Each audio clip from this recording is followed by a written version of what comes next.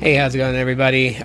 So I just posted a short not that long ago, just kind of showing you guys a speed test of the Boost Mobile expanded network and just the speeds that I was getting. So a while back, we had learned, well, I don't know why the camera keeps doing that.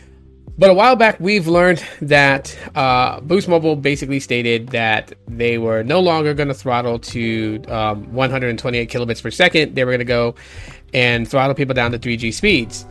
I don't entirely know what happened along with that deal between Boost Mobile and T-Mobile to allow this to happen, because T-Mobile's been wanting to shut down the 3G network.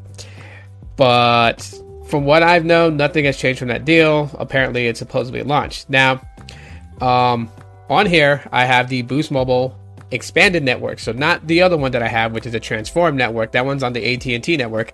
This one's on the T-Mobile network. And I will show you guys in this video. So, as you guys can see, let's change it to the T-Mobile server. So we'll do T-Mobile server. Okay. So there's all the information right there. Boost Mobile, T-Mobile server, and let's run a speed test. And this is what I find weird, because like 2G, 3G speed should be about like maybe 2 to 3 megabits, maybe 5 megabits per second. We're not even getting over 1 meg. Okay, we're getting about like 100 kilobits per second.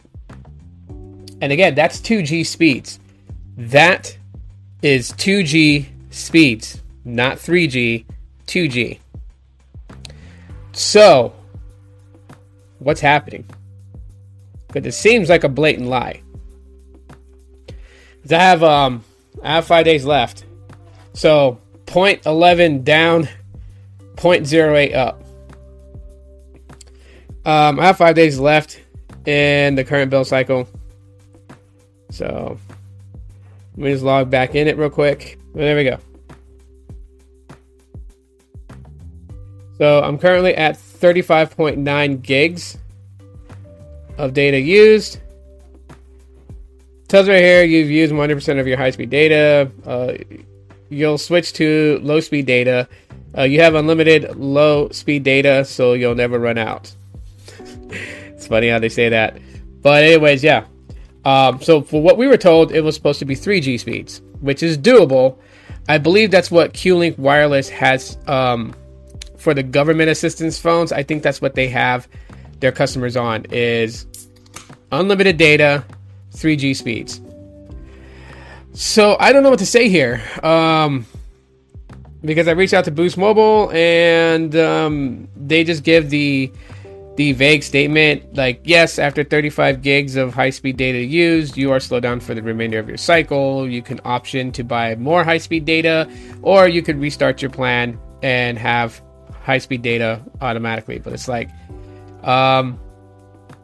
you're still not answering my question, because I'm telling you guys, gauged by what I'm able to look at, I'm not slowed to 3G speeds. Because technically, I would have figured Boost would have been okay, because if you're slowed to 3G speeds, YouTube works fine, Facebook, Twitter, and all those social media platforms work fine.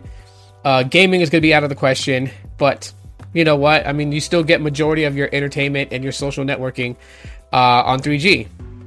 So why is it not reflecting that? That's the major question. And is this on the T-Mobile side? Is this on the Boost Mobile side?